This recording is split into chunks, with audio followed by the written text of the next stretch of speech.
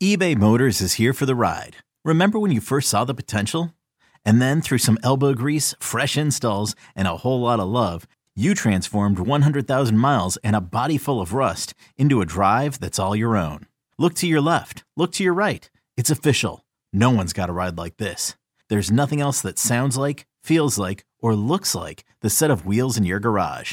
With over 122 million parts, you can make sure your number one ride or die stays running smoothly. So there's no limit to how far you can take it.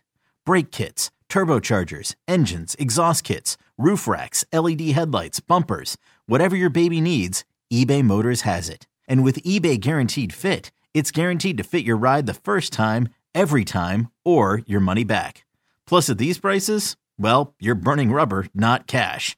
Keep your ride or die alive at ebaymotors.com. Eligible items only. Exclusions apply. Introducing the Two-Way V4, where groundbreaking fuel cell technology meets fresh foam cushioning for the ultimate performance. With fuel cell, each step feels explosive, delivering unparalleled energy return. Paired with fresh foam, experience maximum comfort throughout the game. Its lightweight textile upper offers support and breathability without sacrificing agility. Whether you're hitting the clutch shot or locking down the opposition, the Two-Way V4 gives you the tools to play at a high level. Learn more and purchase the Two-Way for yourself at newbalance.com.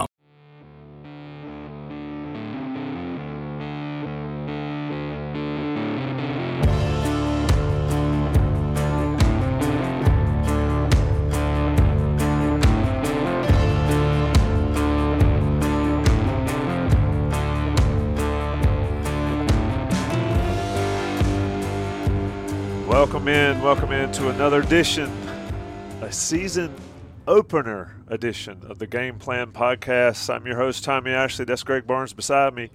Doc Staples is here. He is in transit. Life happens no matter what. Football season, college football season. Of course, if you see Doc Staples there, you see nothing. Kind of reminds you what you see right now on ESPN if you have Spectrum. It's gone for a while. Greg, did you know that? I did not know that. And indeed, Spectrum and Disney are in a fight. So anybody that was watching an ESPN game tonight had a blank screen or a note that said basically they were in a fight. But I digress. We're sponsored by Johnny T-Shirt and JohnnyT-Shirt.com. North Carolina, South Carolina, Saturday night in Bank of America Stadium. Greg, I entitled this show Critical Opener for the Tar Heels. I think it is a very critical opener for North Carolina here in year 5 of Mack Brown's 2.0. Your overall thoughts before we dig into it? Well, my number one thought is this, Tommy. When I look at this depth chart for North Carolina, as you mentioned, we're in year number 5 under Mack Brown. This is a veteran bunch. I mean, this is a stacked depth chart. I mean, they've got 4 players at multiple positions. Obviously, they got 5 at running back, but they got 4 at linebacker, 4 at jack, 4 wide receiver, 3 a lot of the defensive back positions. I'm going to make a proclamation right now, Tommy, to start the year on the game plan. The rebuild is over. And I think you have to give Mack Brown a lot of props. He's done a very good job recruiting since he came back in November of 2018. We knew that he would. That's what he's known for, right? And so all the talk about Carolina being inexperienced and young and having to fill gaps, they've been successful in doing that. Now, that doesn't mean North Carolina has arrived, right? You still need to improve your talent base. You still need to get better in certain areas, both in terms of coaching and how the coaching staffs may be constructed. There's always going to be tweaks there. There's always going to be tweaks with the roster. But in terms of having a program in place where you can weather injuries and suspensions and all those kind of things, North Carolina is in very good shape. So the rebuild is over. Now it's a matter of, okay, we know we have the foundation in place. Let's build upon that. And that's what this year is about, Tom. I mean, you talk about this first game being so important. South Carolina had a great close to last season. They were not a great team last year. And I think when you look at some of the pieces that they lost, I don't see this team really competing for the SEC East. This is a team that should get to a bowl game, so it's going to be a worthy opponent. But this is a game that North Carolina should win. And this is why this game is so important. It's really a benchmark opportunity for North Carolina to say, hey, we understood we closed the season poorly last year. We lost 4 straight games, lost 2 games they never should have lost, and really got embarrassed by Clemson in the ACC championship game. It's an opportunity for Mack Brown and his program to say, we are better than that. We're going to be much more like the team that started 9-1. And this is their showcase. This is an opportunity in the Carolinas at Bank of America Stadium to say, we are done playing second fiddle to some of these other programs in the Carolinas. We're going to be the top program, if not one of the top programs moving forward. And they can say a lot of things about that dynamic with a win on Saturday night.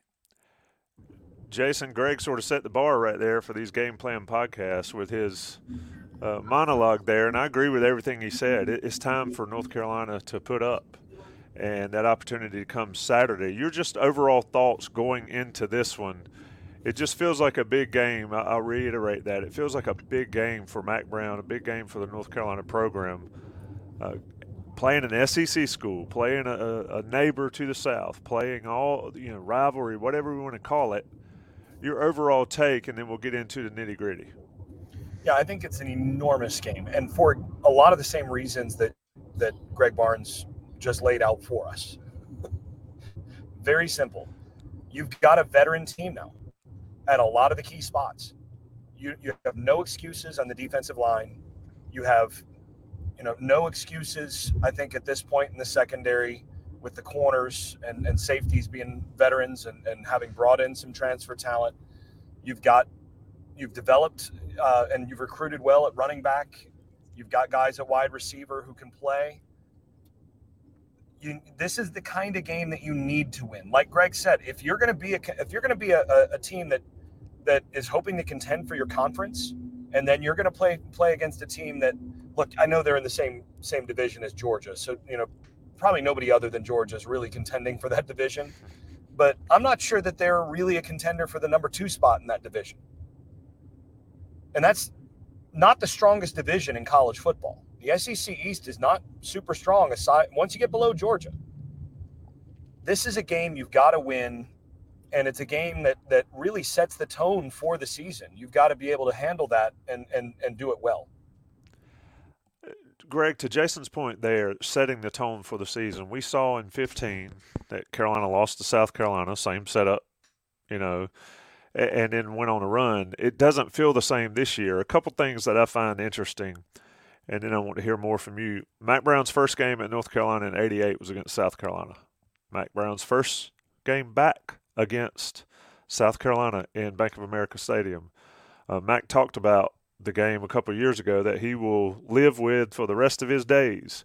I think a lot of us will after watching that one, especially being in the stands for that one. British Brooks' last football game he's played was against South Carolina in that bowl game. Tamari Fox, same thing. Just so many narratives going on for North Carolina here in this game. Drake May, of course, the Tez Walker situation, which I'm kind of talked out of on that one. But just what would it mean as far as setting the tone for this team for this season? Not the program, but for this season. How important is it in that regard? And Greg is muted. I get to say it a bunch. Rusty, man. Jeez. I think there's a lot of parallels from how this offseason has played out to the 2021 preseason, right? Because you had a pretty good team the previous year that returned a lot of pieces. You've got a quarterback, one of the best in the country, a Heisman candidate, at least that kind of conversation coming into the year, and a lot of expectation. Now, that team was preseason number 10. This team is right at number 20. So not quite the level of hype. But what happened in that game, of course, is that North Carolina goes into Blacksburg and they were not prepared for the moment. Virginia Tech was not a very good team that year. They smacked them, and Carolina really never recovered and ended up with a losing record that year. And so I think there's this opportunity for the coaching staff, and they have done this, to say, look, we understand there's some preseason hype, but this is a brand new team. What you did last year, winning those 9 games, does not matter. You can't think about last year. You can only think about what we're doing right now in the season ahead. And so I really think it's that mental hurdle for this team. Drake May didn't play that year, but he was around it. He understood what took place. But you're able to go on a big stage against a pretty good opponent, maybe not an elite team, but a good opponent, and show what you're worth and how good you actually are. That doesn't mean this is going to be a pretty game. I mean, first games rarely are, right? But if you do enough things right to be able to win the game, then you can take a sigh of relief. Then you can say, okay, we got the first one under our belt, and kind of build some momentum. Dean Smith always talked about once you get into the season or once you get into the postseason, that's when you start building momentum. You can't do it before you actually play. And that's why Saturday's so important. It's really this opportunity for North Carolina to hit the ground running.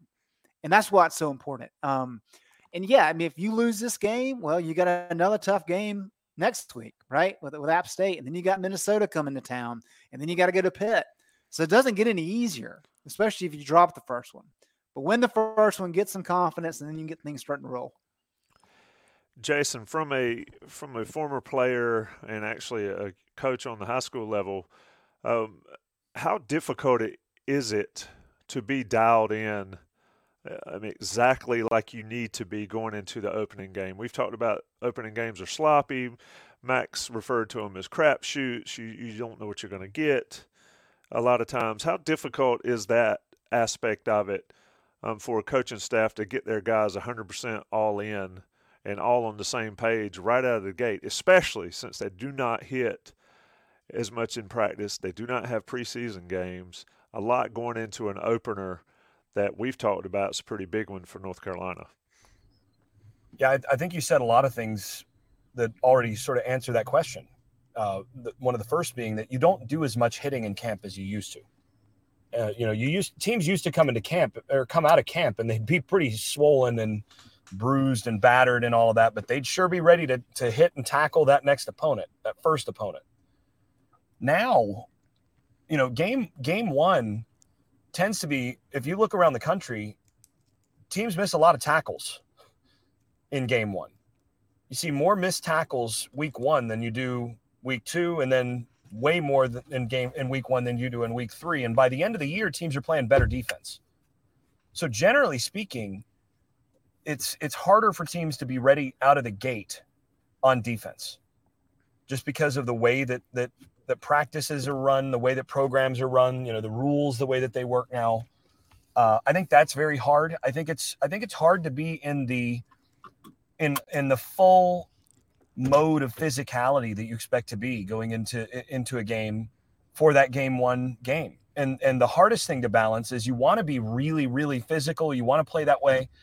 But, after a month of hitting everybody, when you are hitting, you're thudding, you're doing a lot of those things. After a month of seeing nobody but your teammates, you're really eager to go and hit somebody else. And then the danger there is that produces its own kind of sloppiness. I mean, the other thing about week one is you're having to really tell your guys to manage their emotions. It's similar to a higher stakes game in other respects, your championship type games, that sort of thing, in that respect. And that, it's the first time you've been back on the field with, real stakes in a while. And it's really easy to get, and, people talk about, oh, this team came out flat or whatever. Most teams, when they play poorly, early on or that sort of thing, a lot of times it's not that they came out flat or unemotional. It's that they came out over emotional and wound up basically spending all that energy, all that adrenaline on the first, couple plays. And then, they're not ready to go after that. And that's one of the things you're really trying to prepare your team for is, okay, get that out of your system on the first kickoff, but, we've got to lock in, and you're emphasizing do your job in the first game. That's the thing is how much can you make sure that your fundamentals do not break down in game one, and that's the hard part. Yeah, Greg, when we look at the rosters, you mentioned North Carolina and their veteran. I mean, you've got offensive line, this super veteran. Drake Mays only started one season, but we know what he can do. You've got a running back room. And on the defensive side, we've talked about it all offseason and all preseason camp. It's time for their rankings, their recruiting rankings to pay off. But flip it to the other side. I know you've been digging into South Carolina a little bit. Obviously, Spencer Rattler's one of those guys that gets all the talk. They've got some young skill guys that are great. But as far as looking at the game itself, where does it sort of favor North Carolina in the matchup? Position by position or position against position, wherever you want to take this, where does North Carolina have some advantages here? Well, one thing that we've talked about for years, Tommy, and I think anybody that watches football, whether it be the pros or college, understands this. This is not breaking news, right? You've got to win in the trenches. And one of the advantages that North Carolina has is really on both lines. Now, was Carolina elite along the offensive line or defensive line last year? No, they were not. Offensive line was fine. Defensive line was really a mess. They were just not effective whatsoever. But they get everybody back. Of course, the offensive line lost Austin Richards to the NFL. And you do lose a couple pieces along the Carolina defensive front, but pretty much all those guys are back other than Fahasik and Noah Taylor. And so a lot of benefits there in terms of having guys that have played a lot of snaps. South Carolina, on the other hand, they're talking a big game about the offensive line in the preseason about, they're going to be fine. They lost a lot. They're relying on some pieces that were not playing a lot of quality snaps at other places, lower level schools. I mean, they're relying on a guy from Yale to start. They're relying on a guy from Charlotte to play a lot of snaps. Western Illinois, I believe, is the other kid.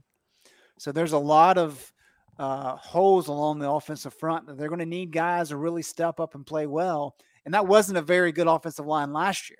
So you have the mindset of, well, it couldn't get much worse, right? Which is kind of what you can say about Carolina's defensive front. But defensive line-wise, they lost some key pieces too. And they do feel pretty good about the defensive line. I think that's a better unit than their offensive line. Now, can North Carolina, to your point, play better than what they showed last year? I think that's the big question. They have a new offensive line coach. They like him. They think he fits very well with what Chip Lindsey wants to do.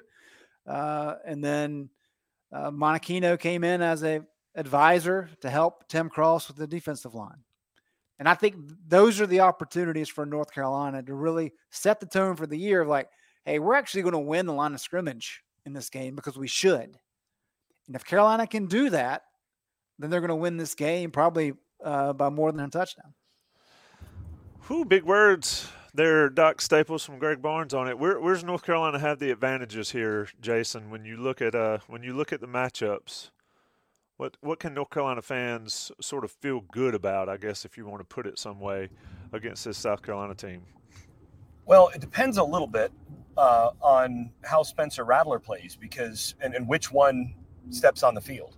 And I do want to see him with a different offensive coordinator because I was not really impressed by Satterfield last year and how they ran some things.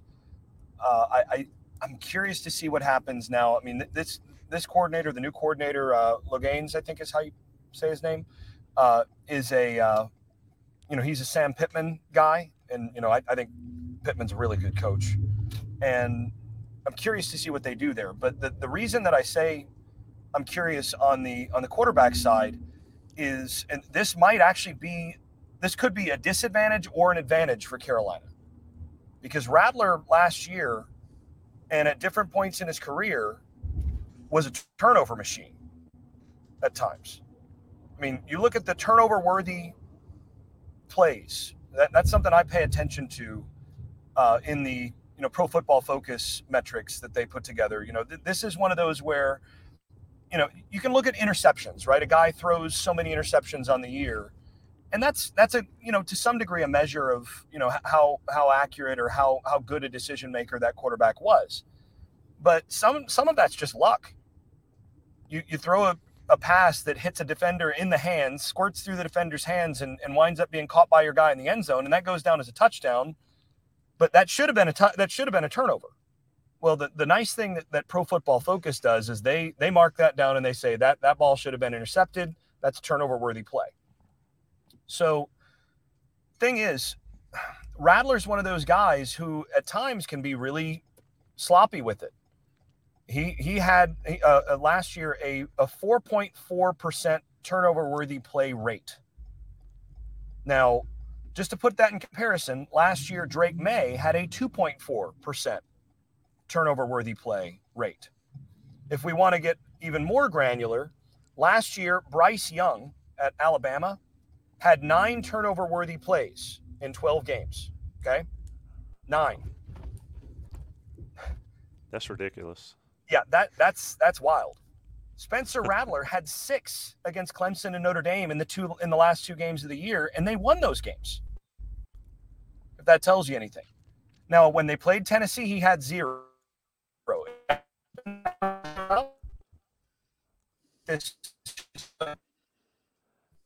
Jason, you're going sidebar. Did I lose you there for a Yeah, second? you did. And they lost Notre Dame game, right? They lost the bowl game there at the end of the season. But to your point. Oh, that's right. That was close. But yeah. So here's the thing. They, if he does what he has historically done, I think there's a chance to get him to turn it over 2 or 3 times in this game. And that changes this game radically. Greg, you want to follow there? I mean, I think, I don't want to start 2023 thinking about 2022 and quarterbacks that weren't very good having a lot of success, even though that'll be a talking point later, but building off Jason. Well, look, I mean, the last 2 talking points that we've had, I talked about the defensive line needing to step up against the weak South Carolina offensive line, and Jason just kind of laid it out there with Spencer.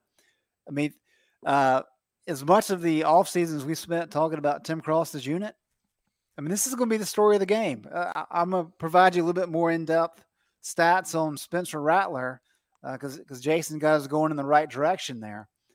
But when we look at Drake May, right, last year when he was kept clean, he had a 93.8 rating in Pro Football Focus. Elite stuff. Really good. Under pressure, he was a good bit below that. He's at 65. But that's still pretty good under pressure. I mean, it's difficult to play well when you got guys on top of you. Spencer Rattler, when he's good, he's really good. When he's kept clean, he had an 85.7 rating, which is really good. Not quite Drake May, but it's up there. However, under pressure, he had a 28.9 rating. Wow. Which is terrible. Completed 33% of his passes, 6 touchdowns, 8 interceptions. The defensive line stats, and Jason may want to jump in here as well, were not good at all last year for North Carolina. And one point that Jason made over and over again, and I'll let him expand if he wants to, it wasn't that North Carolina didn't blitz. They did blitz. They just couldn't ever get home. And that starts up front, right? Because if your defensive line is not able to generate pressure with just 4 guys, you have no choice but to send somebody else to try to get pressure. Because if you let Spencer Rattler sit in the pocket untouched, and he's got Nick Harbor, who is 6'5", 240, and runs a 10-2-100 as a true freshman, he's going to eat you up. Juice Wells was first team all SEC last year at wide receiver. He'll eat you up. You got to get pressure on Spencer. And, I mean, South Carolina is ripe for the taking with the offensive line issues they've got, with Spencer not playing well under pressure. But Carolina has to capitalize. They have to get to him some way, somehow. We didn't see it last year. That's got to start. That's got to change starting on Saturday night. Jason, it sort of tees it up, and I don't want to talk about what Carolina does yet. We'll talk about that when I do the break here in a minute. But is North Carolina's defensive line the most important position group on the field Saturday night for North Carolina to win the game? Well, I mean, for North Carolina to win the South Carolina game. Yeah, generally, you know, we've been doing this podcast for what, 10 years now together? Is that right? Yes, at least. Yep. I think I've been kind of a broken record on this point that, you know, if you're going to break down the most important places to be good, starts at the quarterback position. You got to be good at quarterback, or you're probably not going to be very good as a team. And after that, it's the line of scrimmage, especially on defense. It's quarterback, defensive line, cornerback, and wide receiver is where you build your team. If you're good in those four spots, you can cause a lot of problems despite having weaknesses elsewhere. So yeah, I mean, I think the defensive line is probably the most important, with a close 1B being the cornerback position. But I think the cornerback position, based on what I saw in practice, because I know Carolina's wide receivers that were out there in practice are pretty good. And I know Drake May can throw the rock. I'm pretty confident in Carolina's corners coming into this game. I think they're going to be pretty good. But, you know, the defensive line is the question mark. And that makes them, to me, the difference between winning and losing. And Greg, you teed it up for me, like you said. Here's some fun numbers, repeating a little bit of what we did last night. Last night, we talked about the havoc rate caused when Carolina blitzed. Carolina's havoc rate when blitzing was 9.8%. Less than 10% of blitzes did they do anything that caused any sort of havoc for the offense. That's not good, right? And that was third worst in the country, ahead of USF and Charlotte, right? Defensive success rate when blitzing. Defensive success rate when blitzing was 52.0, which was 112th in the country. That's why they didn't blitz very much, because teams could rely on, first of all, them not doing a great job of getting home and creating sacks and getting quite as much out of that as you'd think. Although, interesting thing, their ratio of blitzes to sacks was actually higher than average nationally. But what they gave up in the passing game and in the running game when they blitzed overall was worse. So they did actually get some sacks. It's just when they didn't get sacks, it went very badly for the defense last year.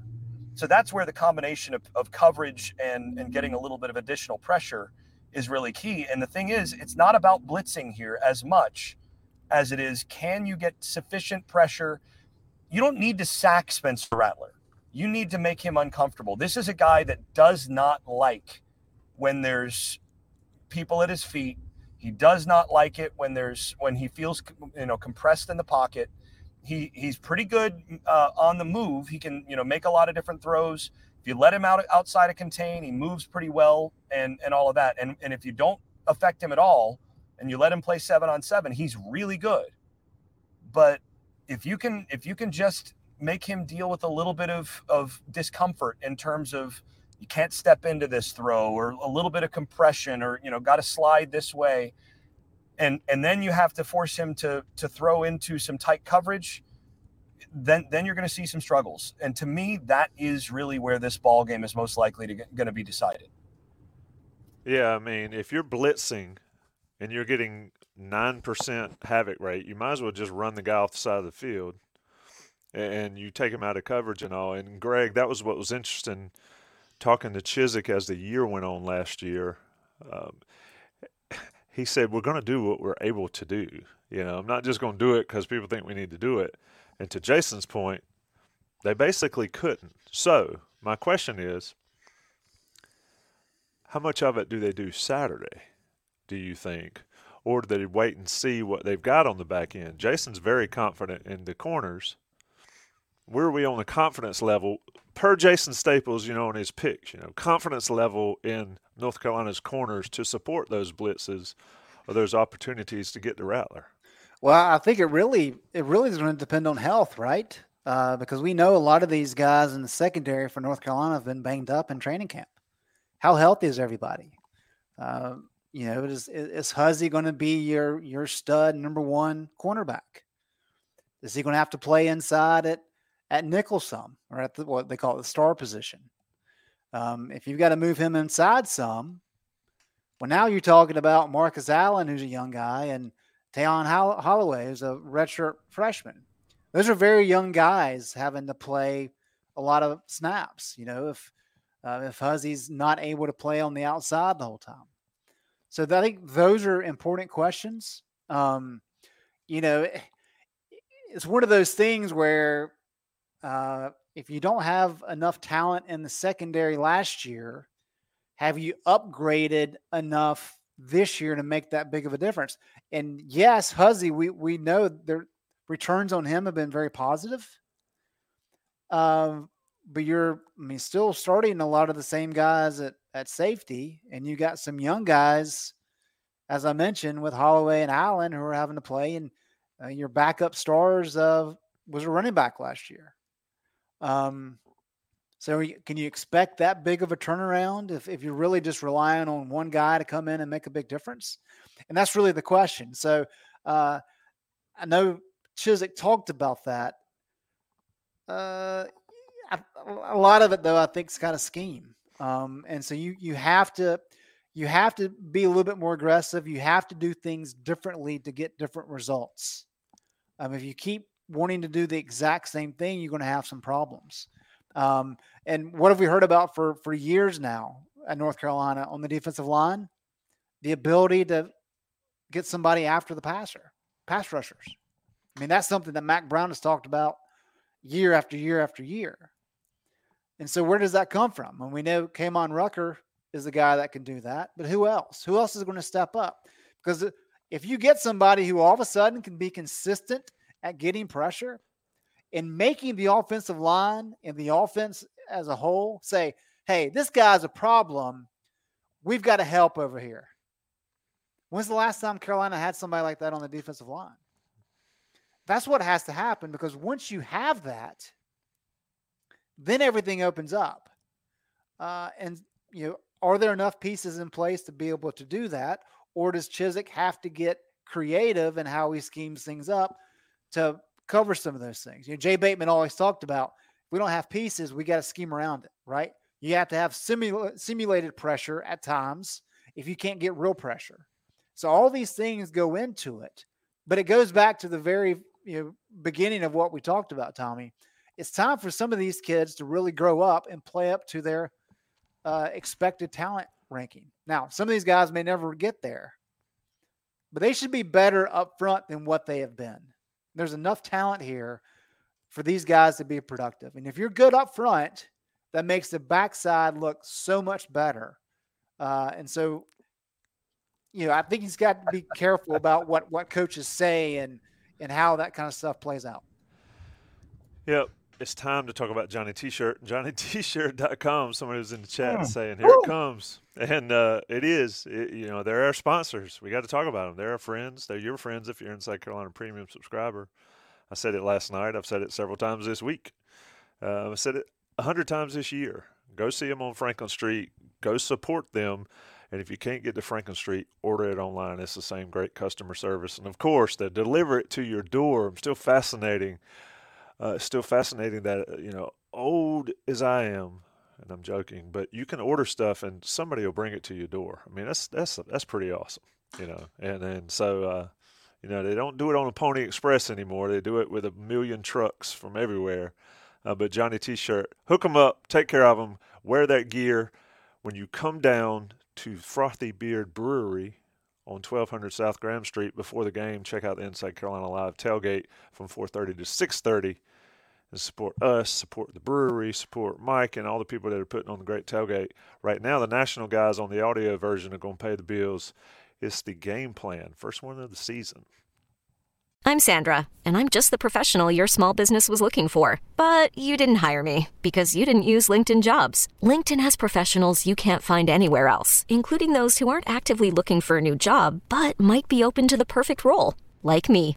In a given month, over 70% of LinkedIn users don't visit other leading job sites. So if you're not looking on LinkedIn, you'll miss out on great candidates like Sandra. Start hiring professionals like a professional. Post your free job on linkedin.com/recommend today. Okay, picture this. It's Friday afternoon when a thought hits you. I can spend another weekend doing the same old whatever, or I can hop into my all-new Hyundai Santa Fe and hit the road. With available H-Track all-wheel drive and 3-row seating, my whole family can head deep into the wild. Conquer the weekend in the all-new Hyundai Santa Fe. Visit HyundaiUSA.com or call 562-314-4603 for more details. Hyundai, there's joy in every journey. Okay, Jason, I'm going to bring you back in here on the game plan. South Carolina edition, critical opener for the Tar Heels. Let's get right into the actual game plan. Now, it's funny, you mentioned how long we've been doing these shows. For a while there, we got in a pretty solid run of what we said, or specifically what you guys said was going to happened on Saturday. So let's talk about it. And let's start on the defensive side of the ball. How does North Carolina get this job done in the front seven? I'm gonna let you talk about them first because I know you'd like the back end, or at least on the edges on the back. Front seven for North Carolina. Go. Well, I think the first thing that you got to focus on there is you've got to make sure that South Carolina has as little success running the football as they did most of last year. So it really starts on first and second down. And, every coordinator that Carolina's had has been truthful on this. Look, why can't you get pass rush? Why aren't you managing to get people, on the ground in the pocket? Well, when it's 3rd and 3, you're not going to get a lot of sacks, right? That's what you keep hearing, and that's true. So one thing that again I looked at when I was going through the numbers for this game was South Carolina's rushing log last year. Greg, I know you looked at this. Rushing yards per attempt last year for South Carolina. Tommy, you got a guess on their season total? Oh, I had yards it up. per attempt. Yeah. Hold on a second. I can tell you. 3.8. Yeah, 3.76 yards per attempt rushing, right? That's 1.38 against Arkansas, 2.47 against a common opponent in Georgia State, 3.07, that's actually pretty good against Georgia. You go down the list, 3.37 against A&M, 1.39 against Missouri, 5.94 at Vandy, and then get down to 4.03 in a blowout against Tennessee, 1.77 against Clemson. Clemson's pretty good up front. 2.95 against Notre Dame. You got to have them in similar space in terms of running the football first and foremost. And I think that means you're going to try to get as much out of Kamen Rucker on the field. You're going to have your big D line on the field on first and second down. You're going to have Rucker, you're going to have Des Evans, and then you're going to have your two big defensive tackles. Those guys will rotate, and those guys have to eat up those blocks.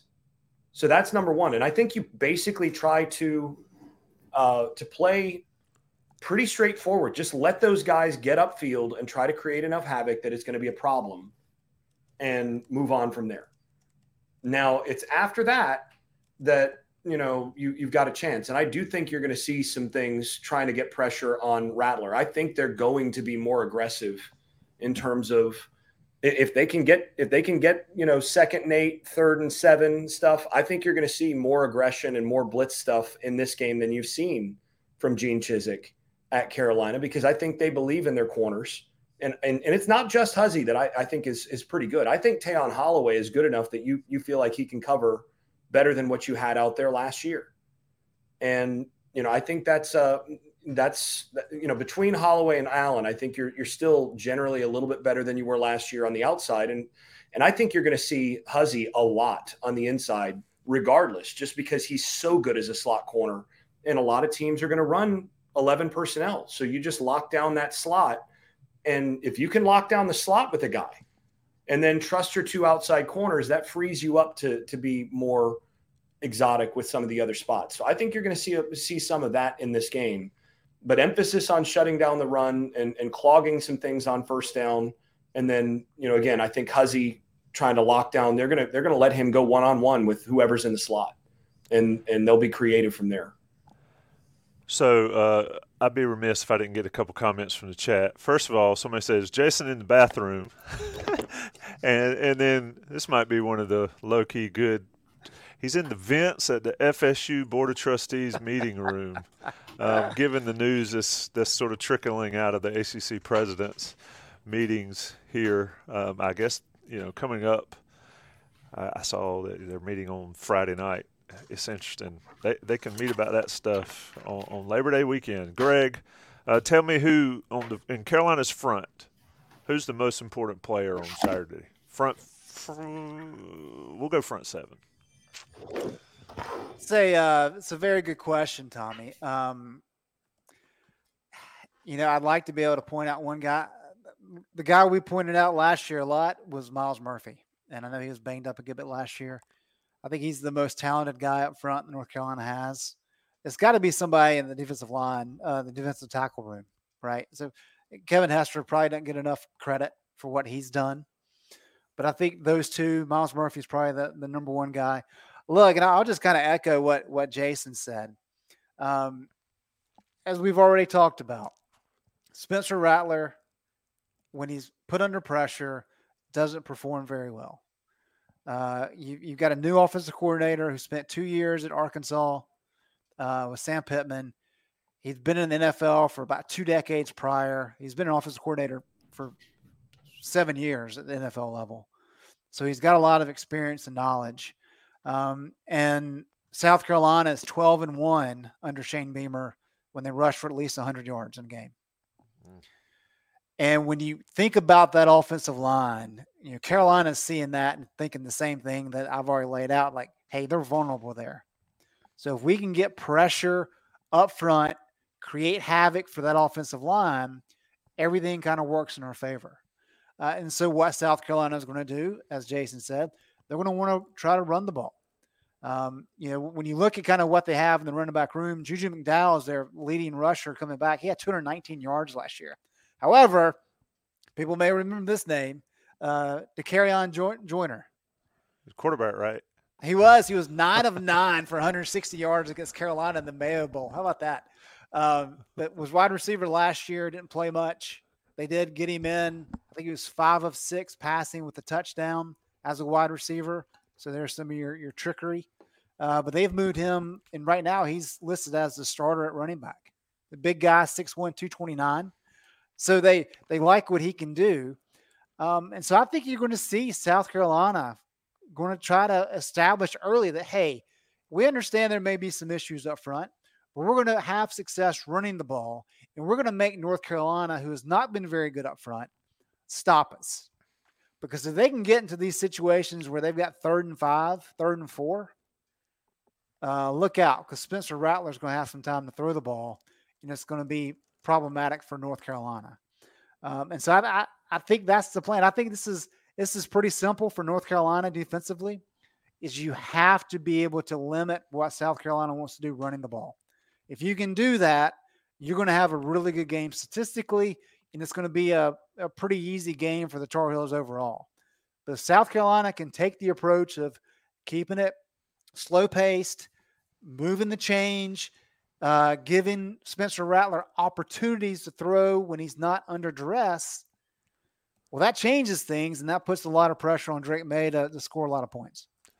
Jason, I muted you earlier when you were crawling out of the vent there. Unmuted you just then. What's the defensive game plan for Gene Chizik? Well, I mean, what's going on here? It's got to be significantly different than it was last year. How does that happen on Saturday? You think the game plan has to be significantly different? The production plan has to be significant. Yeah, the production plan has to be different. I don't know that. I mean, a lot of what they did last year, they're still going to keep trying to do. It's just a matter of, okay, if you're going to rush 4 with, quarters behind it, or cover 7 behind it, or, some version of, they ran decent number of coverages last year. But whatever coverage behind it, well, whatever 4 you're bringing have to be more productive in what they're doing. The difference in production is not going to be as much about differences in scheme. It's going to be much more about differences in whether or not a guy like Myles Murphy gets pressure, whether or not the defensive tackle opposite him is able to hug himself into a double team to prevent, the guy that should be helping on Myles Murphy to be able to get to him. That's the sort of thing that they're trying to work on, is making sure that the guy that they want to be one-on-one, okay, Rucker is going to be one-on-one. How can we make sure that Rucker doesn't get chipped or doesn't get help? That whoever he's up against isn't getting help from somewhere. How can you make sure that happens? That's the stuff that they're trying to really work hard on. And they did a lot of work on that in spring and in camp. But again, it's all about, can they get those guys up front to do better than they did last year in those very same scenarios? I don't think you want to, to put yourself in a, bring seven, the old video game thing of punt block, run punt block. I don't think you want to do that, but I mean, I do think you're going to see them test their corners early. I think they're going to want to see, okay, can we cover these guys single on early downs? Do we feel comfortable, with those guys, or is somebody popping open and it might be dangerous later? I think you're going to see some of that early, but I think generally speaking, it's going to look a lot like what you've seen schematically from Carolina the last 3-4 years. One thing I wanted to mention, and Greg, Jason, you mentioned punt block, but Greg, I saw where South Carolina's punter last year is 4 for 4 with a couple of touchdowns last year. Special teams may well be huge in this game as well. Mac has expressed some frustration with some inconsistency in the kicking game. Obviously, punting should be good. Kickoff should be good. Coverages are different or difficult because you don't hit full speed. What about special teams here in this game, specifically defending South Carolina, trying to get a little tricky? Because I'm thinking I'm running punt safe. You referenced a Madden play call. I'm running punt safe on every punt that they have. What do you think, Greg? Special teams. Yeah, it's always kind of that hidden factor, right? And North Carolina, since Larry Porter's taken over that side or that phase of the game, they've been pretty solid. And so I would just assume that will continue, and you just have to be aware. And that's, we talked to start the show, Tommy, about depth, about how Carolina has 4 and 5 guys at a lot of these positions. Well, that really shows up on special teams because you're not having to wear guys out playing special teams. You're not having to lean so much on walk-ons or guys that really aren't ever going to play offensively or defensively. And so North Carolina is in a position where they have a healthy and a legitimate 2 deep on all their special teams units. And that helps you in these situations. You do have to, Frank Beamer, he made his mark, right, with special teams. So it shouldn't be any surprise that his son's doing the same kind of thing. So you just have to be aware of it. And you have to make sure you cover your bases. And I'm sure they've spent a lot of extra time, not just this week in game prep, but also in training camp, kind of keeping an eye on this, making sure that they've got all their bases covered.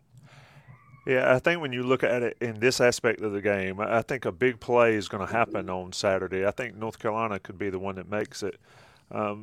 They've got some dynamic options at returners, but it's often a factor that nobody thinks about. Let's go ahead. We're about 45 minutes into this. Jason has settled. He has landed the ship. Jason, let's talk about the offense. We're going to assume that Tez Walker is not playing. I don't know what the heck's going to happen with Tez Walker. I know that it's ridiculous that it's still going on. Just somebody make a damn decision and tell the kid one way or another. But, Jason, offensively, does North Carolina try to establish the run, or do they let Drake May do Drake May things and we'll have our Drake May portion every day after for the rest of the season? Where are you there? Well, let me ask you this question. If you were the offensive coordinator, 50 times a game, what would you do? Throw it 50 times a game. Look, let's be honest. You've got Drake May. You've got Drake May for one more year. I'm not establishing nothing except Drake May. What I'm establishing is Drake freaking May. That's what I'm establishing. I'm going out there and I'm establishing Drake May, and then I'm trying to run it into favorable looks. That's what I'm doing. So I know that they are gonna respect the heck out of that guy because he's really good at what he does. And that's going to give me favorable numbers in certain cases. And that's when I'm going to come into play and try to run it. That's when I'm going to try to do different things to provide some balance. What you want is you want to let Drake May do Drake May stuff. You want to let him drop back and do all the things that he does while giving him the luxury of favorable down and distances, of being able to throw it when he wants to throw it, not because you're in 3rd and 12 or whatever. So that's your aim. And the way I'm coming into this is I'm throwing the ball on first down early. I'm establishing and I'm trying to get him as in rhythm early on as I can. And I'm throwing on first down, maybe some sort of RPO type thing that he's real comfortable with on first down. Next first down, I'm throwing again. Next first down, I'm probably throwing again. And then, I'm mixing some runs in there on 2nd and 7, 2nd and 2, these sorts of things. If you get a chunk play, then maybe you run it right then. So, I'm trying to take advantage of that and using, you used to run the ball to set up the pass. I think with Drake May, you pass to set up the run. You let teams start to try to take away some of the stuff you're having success with. And when they start to take that away, now you hand it off and you get chunk plays with your backs. That's my approach in this. And I'm trying to let Drake May come out and establish himself and show why he is, thought of as the way that he is. Greg, your take here. I mean, one of the most frustrating things watching this offense last season was seeing the first down run up the gut, second down run up the gut, and then worrying about Drake bailing it out. We saw that against NC State. What's the game plan here for Chip Lindsey? We talked in the offseason, Chip Lindsey's under some pressure here.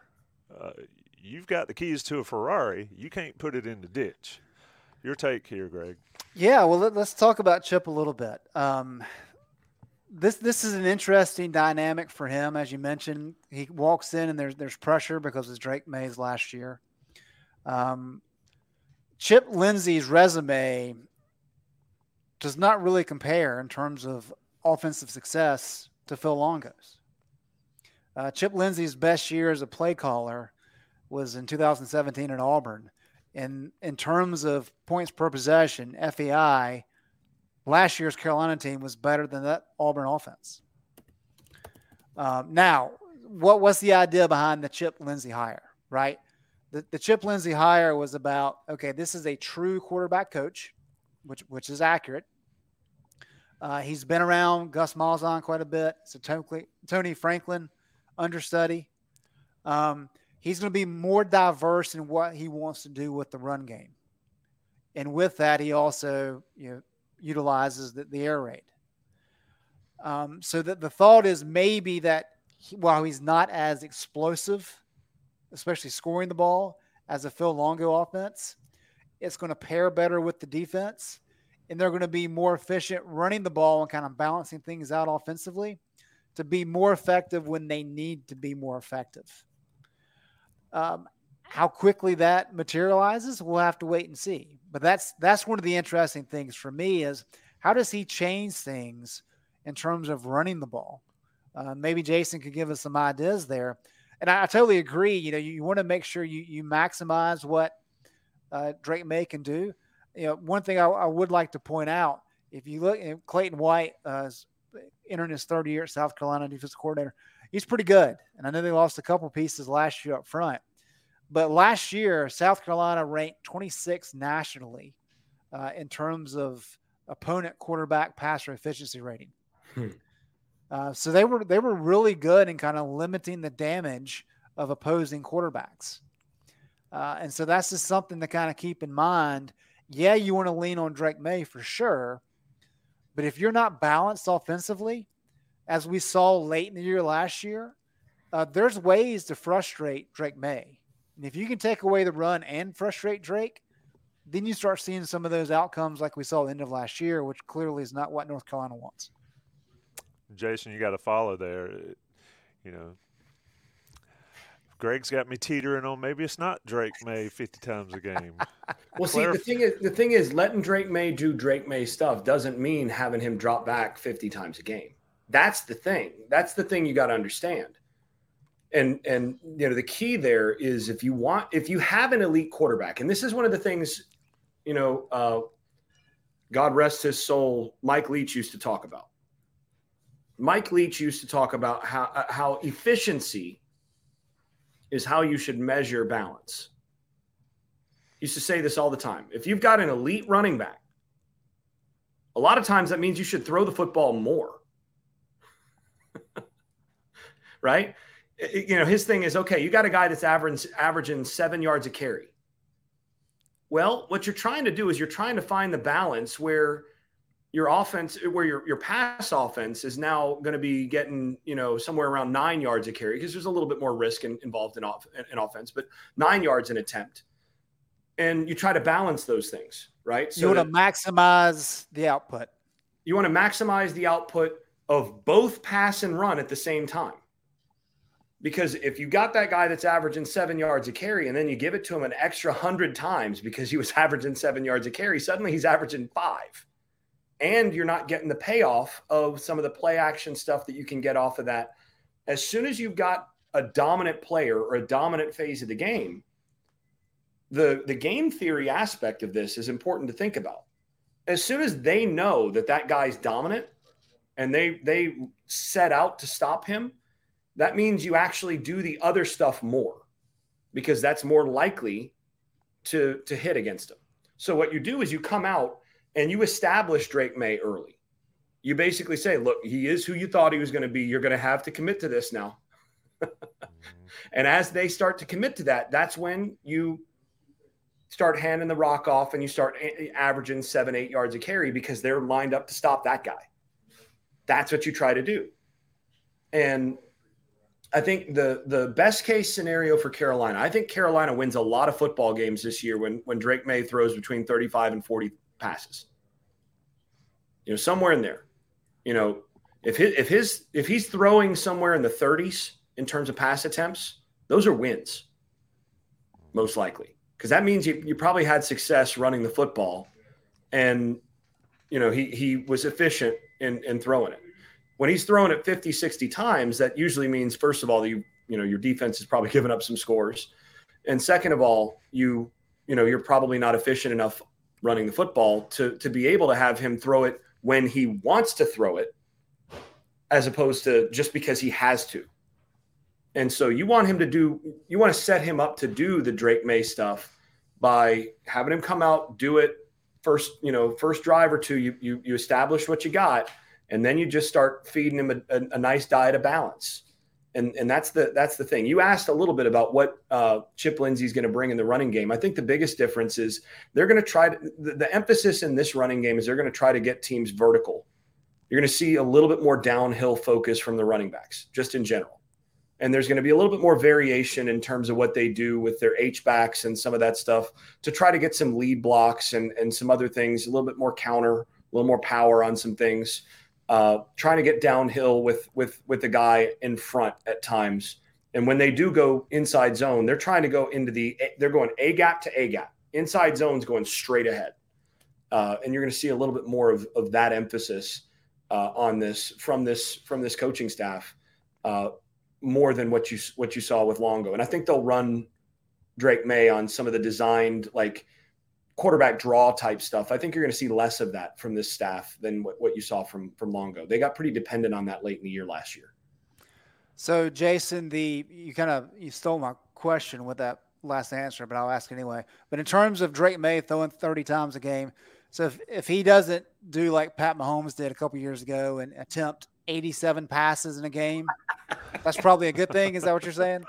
Yeah, I'm thinking that's probably a good sign in terms of you didn't need it. He threw for 734 yards on 87 pass attempts against Oklahoma. That's nuts.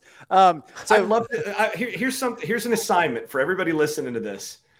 Go out there with somebody, with a friend, with one of your kids or whatever, with a regulation football, line up 20 yards away and throw the football 87 times. Count it. Now let's see what your arm feels like after doing that. Right? I mean, yeah. How many plays did they run in that game? Like 120? It was probably 59. But it's probably 90. He threw 87 times on 90 plays. So I'll build on your last point there. I was going to ask you, for Carolina fans wanting to learn as much as they can about Chip Lindsey on Saturday night, kind of what are you looking for? You touched on it a little bit running game wise, but just as a whole, I mean, we understand he's still going to do the air raid, all those kind of things in the passing game. But if you could just kind of pinpoint, I don't know, 2, 3, 4 things for people to look for that kind of provides a little bit of a difference between what Chip wants to do and what Phil Longo did. Okay, one is that Chip is going to throw the football to the backs a little more in what you might call like a drift scenario. So on checkdowns, so you're going to see backs in check releases. So checking for pressure, back then releases, and then he's going to be in the hole, in front of the offensive line, to where you see a lot of backs drop off. But he's got a specific way he likes to coach it, where that guy is actually going to drift a little bit so that he's catching it going upfield. And he likes that guy to catch it going upfield and the quarterback to kind of put it on him in that situation and to get it out early. He likes to throw that a lot. So when I was talking to him about this, we talked about how Steve Spurrier used to do that a lot. And he learned, he basically took that kind of thing from that approach.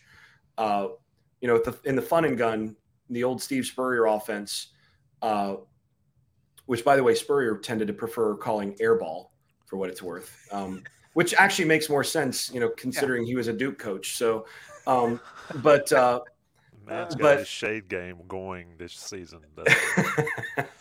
But that sort of thing, throw into the backs on those little Texas routes, little angle routes, little, check downs and that sort of thing, getting them drifting upfield. His belief is that when you've got quality wide receivers and a quarterback who can threaten you downfield, that's free yardage, and that's just running game yardage. And you can really make a lot of drives look really easy when you just dump that off to a back who's going to get 10, 12 yards every time on that. So I think that's one thing you're going to see a lot of, and that's especially against teams that like to press and like to play a lot of pressure and bring pressure against Drake May. I think you're going to see a lot of situations where Drake May is just, immediately just turning and dumping it to the back in those situations where the back's going to have some of those easy yards. That's one thing that I think is a point of emphasis for him. Another one is actually not so much just Chip Lindsey, but I think this is a Freddie Kitchens. He's bringing this to the table. If you go back and watch some of the Brown stuff, some of the vertical type stuff, so little skinny posts and that sort of thing from the inside receiver or tight end. And they'll run it actually on both sides. So it's not exactly 4 verts. They'll do all sorts of stuff on the outside of it. But they're just trying to get matchups against the weaker coverage players on the inside and get a tight end like a Nesbitt, who's a bigger target, or a faster slot, somebody who's a, slippery cover like a Paysor or Nate.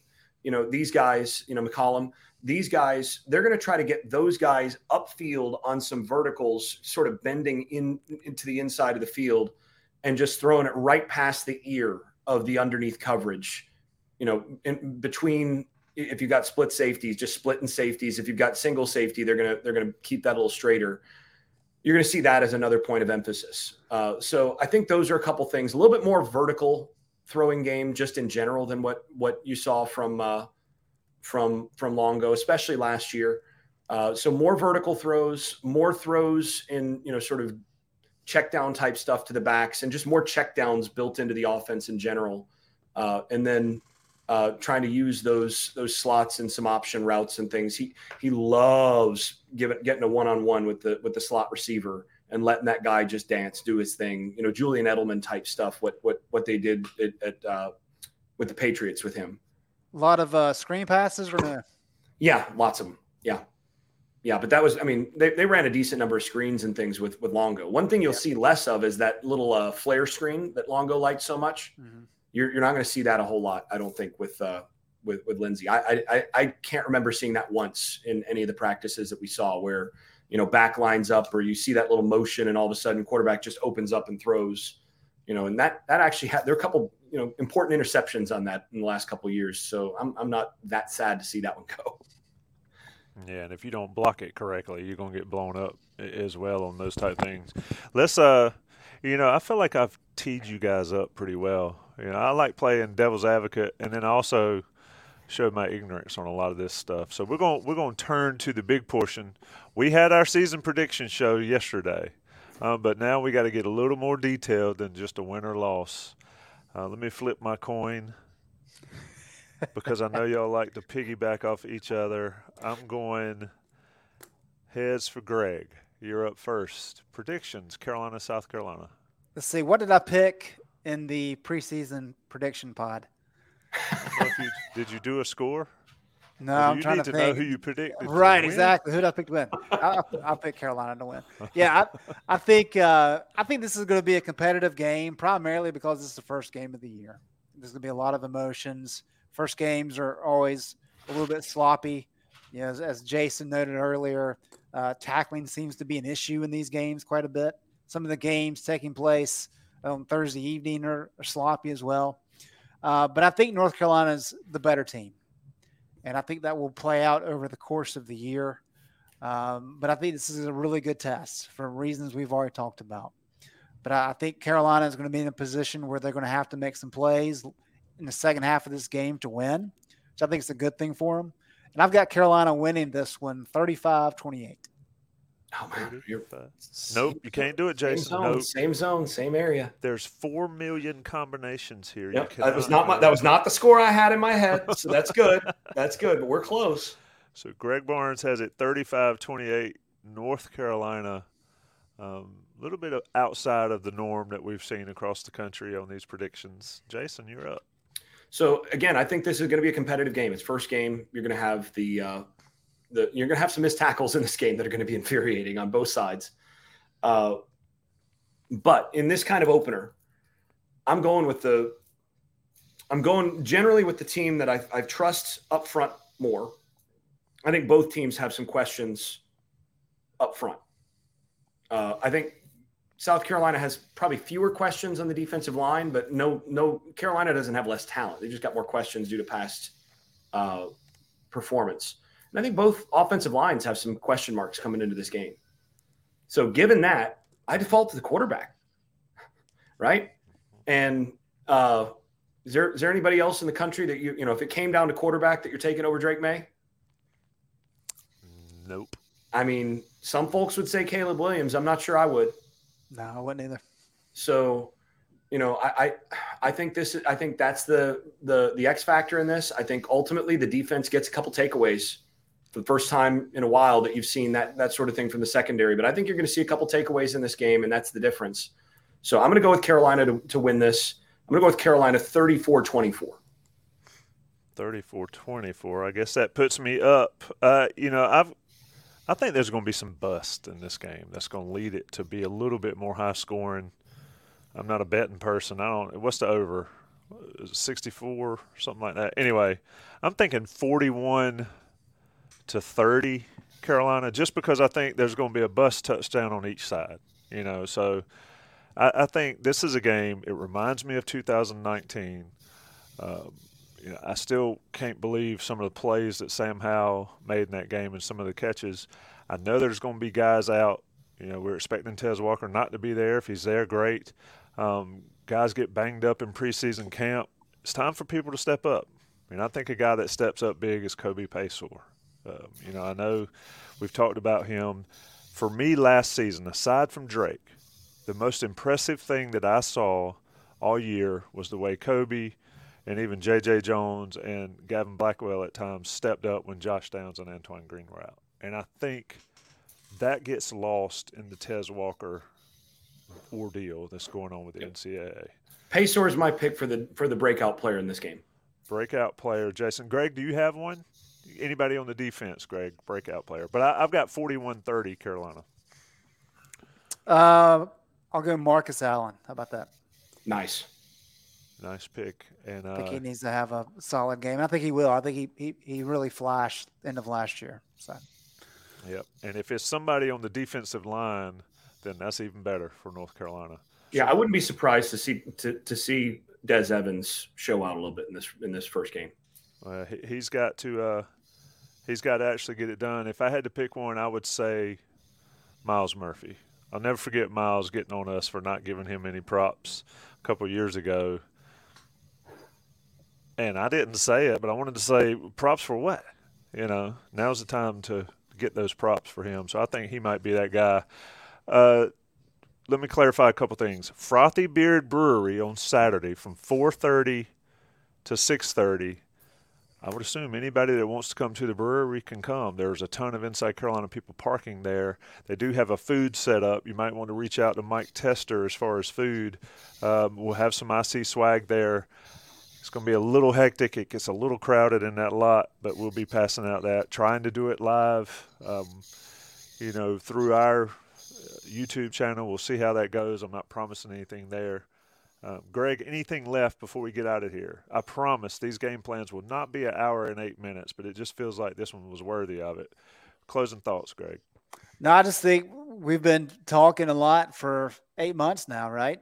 And it's finally time to kick off. It's refreshing to be able to turn on the TV and see a variety of games to watch, even though most of them are not really good right now. Yeah, it's always refreshing to see what's happening to Florida. So, yeah, let's just ready for this to happen.